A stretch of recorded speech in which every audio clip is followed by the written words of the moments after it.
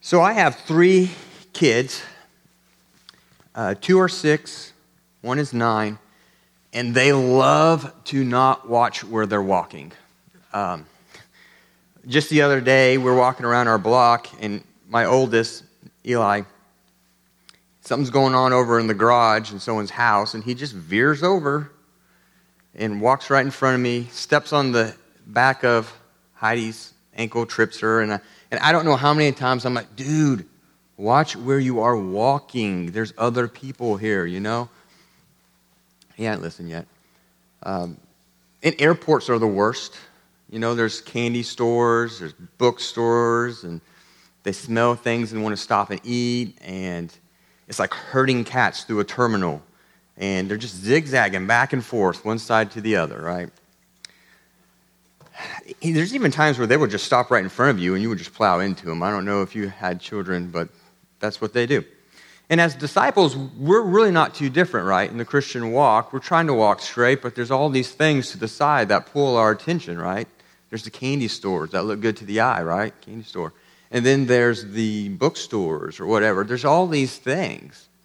In life, not just with this, pleasures are pulling us to the side. There's also the worries that have us zigzagging back and forth. And there's even times when a trial hits you so hard, it just stops you in your tracks. This morning, we're going to look at Matthew chapter 11, verses 28, 29, and 30. Just 3 verses. They're very well-known verses. In these verses, we not only see that Jesus invites people into a relationship with him, but he also wants to teach them how they can walk in complete devotion to him, and thereby overcoming and finding rest in the things in life that are pulling us back and forth, the things that are making us zigzag when we should be walking straight. You know, last night I talked about Shamgar and how although he lacked the things that we in the world would say you might need to be successful, we saw that actually it didn't matter, that God also used him to save Israel. That in spite of the scarcity of his skills or whatever you want to say, God still used him. And we too, regardless of the scarcity of our skills, lack of connections, maybe we have some waning confidence, whatever it may be that we look at ourselves and say, well, this isn't good enough.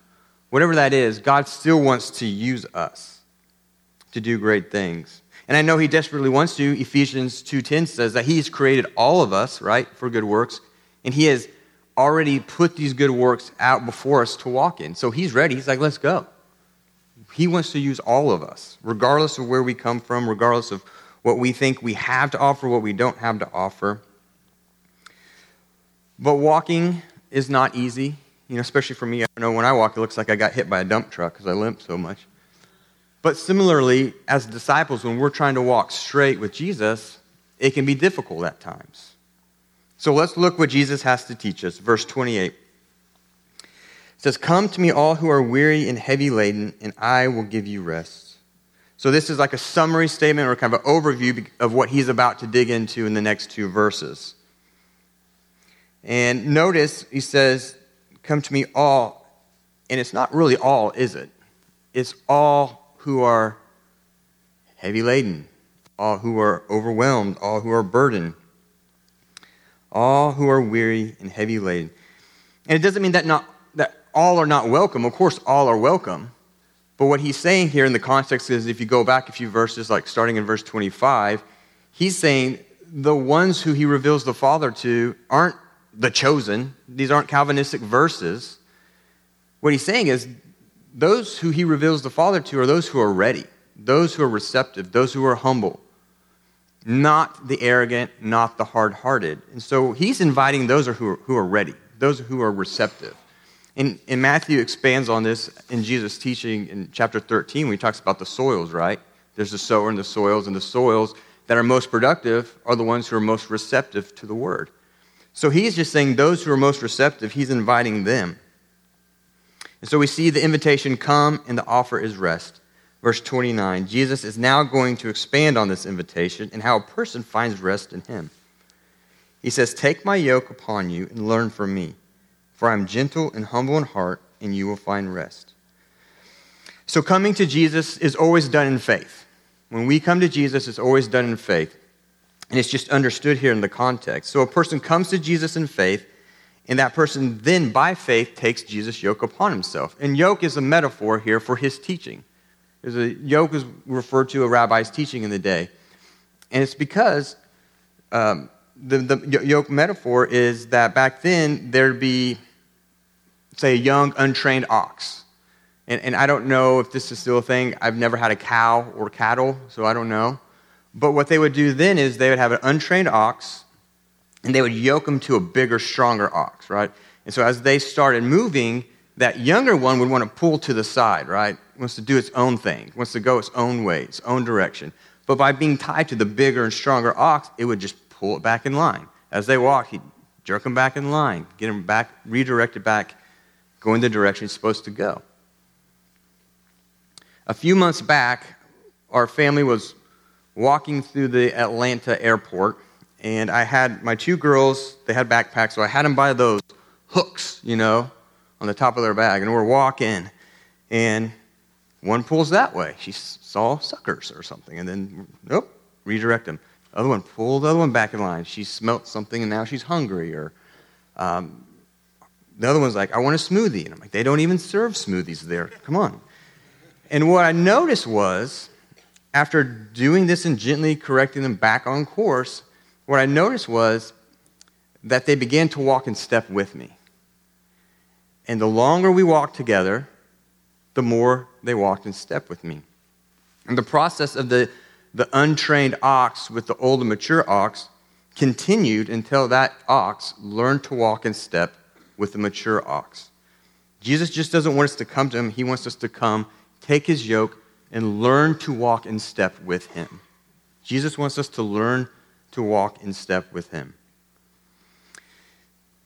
And he knows, he's been here. He knows life is difficult, and there's all kinds of things that's going to grab our attention, things that are going to fight for our heart's desires and pull us to the side. But he's there to gently and humbly correct us back in line with him. But Jesus knows that we will never overcome these things that are pulling us. We will never find rest in these things if we don't first learn to walk in step with him. And walking in step with him requires complete devotion. It requires complete devotion.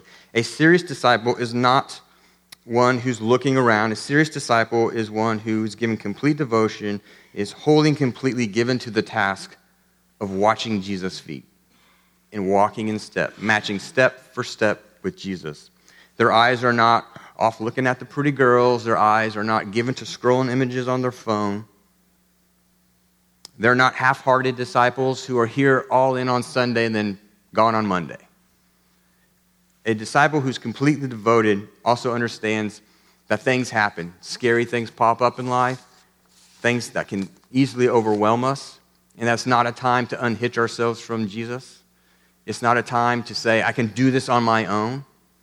A serious disciple who's completely devoted to walking in step with Jesus knows that no matter what is going on around him, Jesus is the one to lead him through it. And honestly, there's times in life when you won't know if you can take 2 steps. And so learning to take 1 step at a time is key. And so we learn to walk in step with Jesus 1 step at a time. We take his yoke. We learn from him. We learn to walk in step with him. And this learning to walk in step with him requires complete devotion of us. Not half-hearted devotion, complete devotion to match every step with his step. So our first principle today, I talked about we're going to have 2 principles. I'm going to give you 2 statements. Our first principle this morning is completely devoted.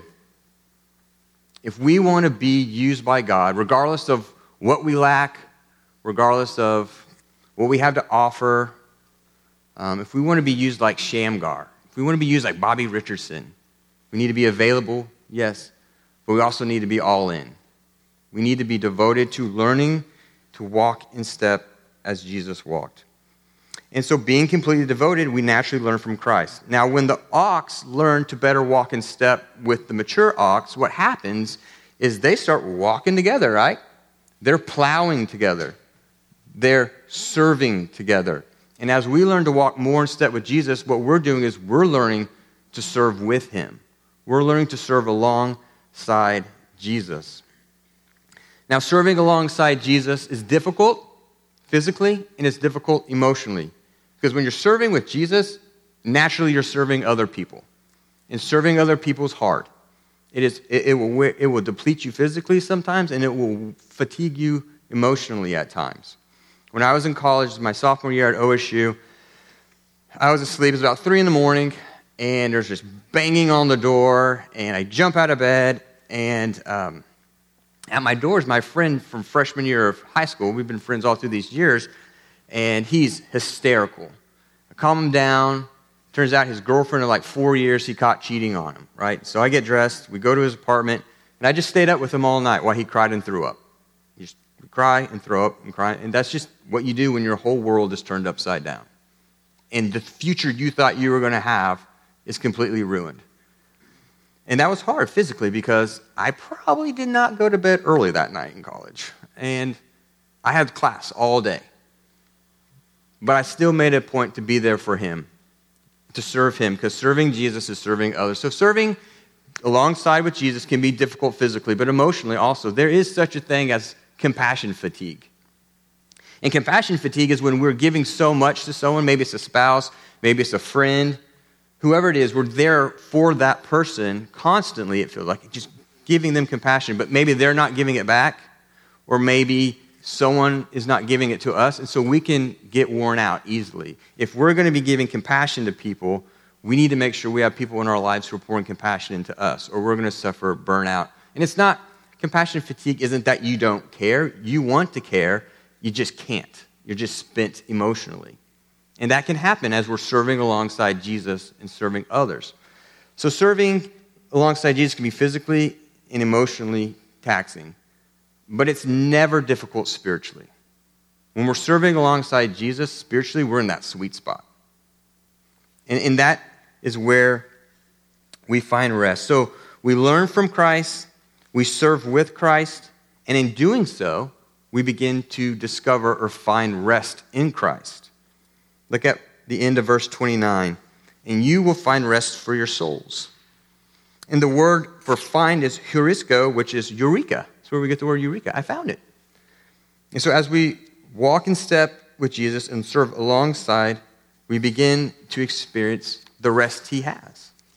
And verse 30 explains how it's possible we experience this rest. It says, for my yoke is easy and my burden is light. And when they would put the younger ox with the older ox, what they would do is they'd put the burden of that yoke on the bigger, stronger ox. That way, the younger ox wouldn't burn out. He wouldn't give up and just fall down. He would keep going because the older, mature, stronger ox was carrying the load. Jesus never says you won't carry a load. He's just going to be the one carrying the load of it. So no matter what you're going through, no matter how confusing, no matter how scary, no matter how frustrating, no matter how heavy the load, he's carrying the load of it. He's got you. He's with there right alongside you. And in this moment, when we're doing this, this is when we discover his rest. He's with us. He's got us regardless of what is going on, regardless of what direction we're going in. So no matter how physically depleted we are, no matter how compassion fatigued we are, it is never difficult spiritually to walk in step with Jesus, to serve with Jesus, because that's where we find that spiritual rest.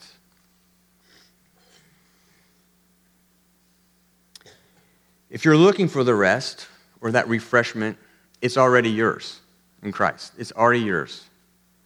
If you're not experiencing that rest, chances are Jesus is inviting you to walk in a greater dependence and greater devotion to him. You will not discover this rest on your own. You will not unearth it on your own while you live for yourself, devoting yourself to yourself. It is only when we practice that discipline of complete devotion to him, to walking in step with him, to serving alongside of him, that we discover his rest. And it's in this, and we say to ourselves, every step I take, I must take in step with him. Every step I take, I must take with him. And to make every step we take one with him, again, requires complete devotion. There's no half-hearted devotion, no looking to the sides, no resenting the pace or the stride or the direction that the one we are yoked to is taking us, but a single-minded, wholehearted devotion to making sure, regardless of our circumstances, regardless of our directions, we are walking in step with Jesus. This is all good and sounds easy, right? But as men, we are the kings of compartmentalizing, right? I'm pretty good at it. We have compartments for work. We have compartments for home. We have compartments for spouse, compartment for kid, compartment for the weekend. We even have a compartment for sin. And Jesus doesn't want to be confined to a compartment. He wants to define all of your compartments. He wants to be the preeminent one of every compartment in your life. And so what we have to do is learn to walk in step with Jesus, regardless of what compartment we're putting ourselves into throughout our day, throughout our week, or throughout our weekend, or whatever it is. Jesus wants to be the preeminent one of each compartment. So a quick story about how I've applied this to my life, and then we'll finish up this session. It's been a while since I wrote this. Maybe a month ago, 2 months ago, I was at an event one evening. And a guy came up to me, and I kind of know the guy, not really. He comes up to me, and he just starts saying all kinds of horrible things, like terrible stuff. Like the kind of stuff that like makes your stomach just like you want to throw up, and like the kind of things that you want to punch him in the face. And he was drinking, and so his brain was on loop. And so the terrible things just kept coming. And finally I was like, enough is enough. So I spoke some truth to him, because walking in step with Jesus means you can never punch a guy in the face. And so later that night, though, now my brain's on loop. I'm laying in bed, and now everything he was saying is just running through my head. And I'm feeling terrible about myself. And I'm trying to walk with Jesus in this. I'm trying to figure out, like, how do I find rest right now? I can't find physical rest to go to sleep, and my spirit is all upset, So I'm praying in bed. I'm like, I want to walk in step with you, Jesus. I want to experience your rest. I'm about to teach on this in a month or two. I need to figure this out. When I go to bed, I wake up, and I come here the next day. It's Sunday. I don't just show up here. So it's Sunday, and I come in, and Garrett's doing the music, and I don't sing. I just sit there, and I'm praying because I'm not feeling any better. And I'm still saying the same thing. Like, I want to walk in step with you through this. I want to experience your rest in the midst of this. And what I noticed was, it was just wanting to walk in step with him. I was walking in step with him. Just wanting to be in step with him was walking in step with him. And I began to experience that rest. And God used the conversation with Charlene. She didn't even know, but God used that as well. And by the time church was over, I was good. I had already forgiven the guy. I didn't care anymore, because I was reminded that walking in step with Jesus is bigger and better than any dumb thing a person can say to you, right? And so I forgave the guy right then. And I forgave him because walking in step with Jesus is bigger and better than any grudge you can hold against a person. And so then by the time he contacted me later that day and he apologized, I was like, man, it's all right. I already forgive you. Obviously, you can't talk like that. You probably shouldn't drink as much, but we're good. Because I've got bigger and better things to do with my life than worry about haters. And so do you. And so we learn from Christ, we serve with Christ, and in doing so we find rest in Christ. But it starts with your complete devotion to Christ. That sounded really good, so I'm going to say that again. We learn from Christ. We serve with Christ. And in doing so, we find rest in Christ. But it starts with your complete devotion to walking in step with Christ. just some questions for application. No one needs to raise their hand. Just internalize this. How are we doing? First question is, how devoted are we? Maybe in this compartment, we're super devoted, right? Family, we're there. Maybe not so much at work. Maybe we're really devoted with our kids, not so much with our wives, or vice versa. Maybe we're completely devoted on Sunday morning. Saturday night, not so much, right? Like I said, Jesus doesn't want to be confined to any compartment. He wants to define all of your compartments. He wants to be the preeminent one of each compartment of your life. So how devoted are we? What has more of your heart would be another way. What has your attention? Is it sports, a sports team? Is it politics? That's about to rev up, yay. Is it food? Is it alcohol? Is it gaming? Is it a grudge? Does a grudge have more of your attention than Jesus? Does a person who has said something or done something to hurt you, does that person have more of your attention than the person of Jesus? And after we identify what it might be that's distracting us, that's pulling us one way or the other, after we decide or define what it is that has us zigzagging in the Christian life instead of just walking straight in step with Jesus, then we need to ask ourselves, is there 1, 2, or 3 steps I can take? 1, 2, or 3 changes I can make to deal with the distraction in order to give greater devotion to Jesus. So that's your homework. Is there, after you just maybe throughout your day think, you know what, this compartment of my life, Jesus really isn't number 1. Why is he not number 1? Define it, figure out why he's not, and then come up with 1, 2, or 3 steps to deal with that distraction so you can give a greater devotion to Jesus. So as we close, I don't know how to do this. There we go. First principle is completely devoted. We want to be completely devoted disciples so that way we can be used like Shamgar, like Bobby Richardson, to do great things. And the statement that I mean, you can do whatever you want. You can make up your own statement. But for me, this is what I think of. Every step I take, I must take a step with him. I thought this just the other day. Me and my wife were like, and I'm walking out the door with Eli. And I'm like, I'm not walking in step right now. I'm not walking in step with Jesus. And I remind myself, Eric, every step you take, you have to take with him. And that's what it looks like in my mind to give complete devotion to Jesus.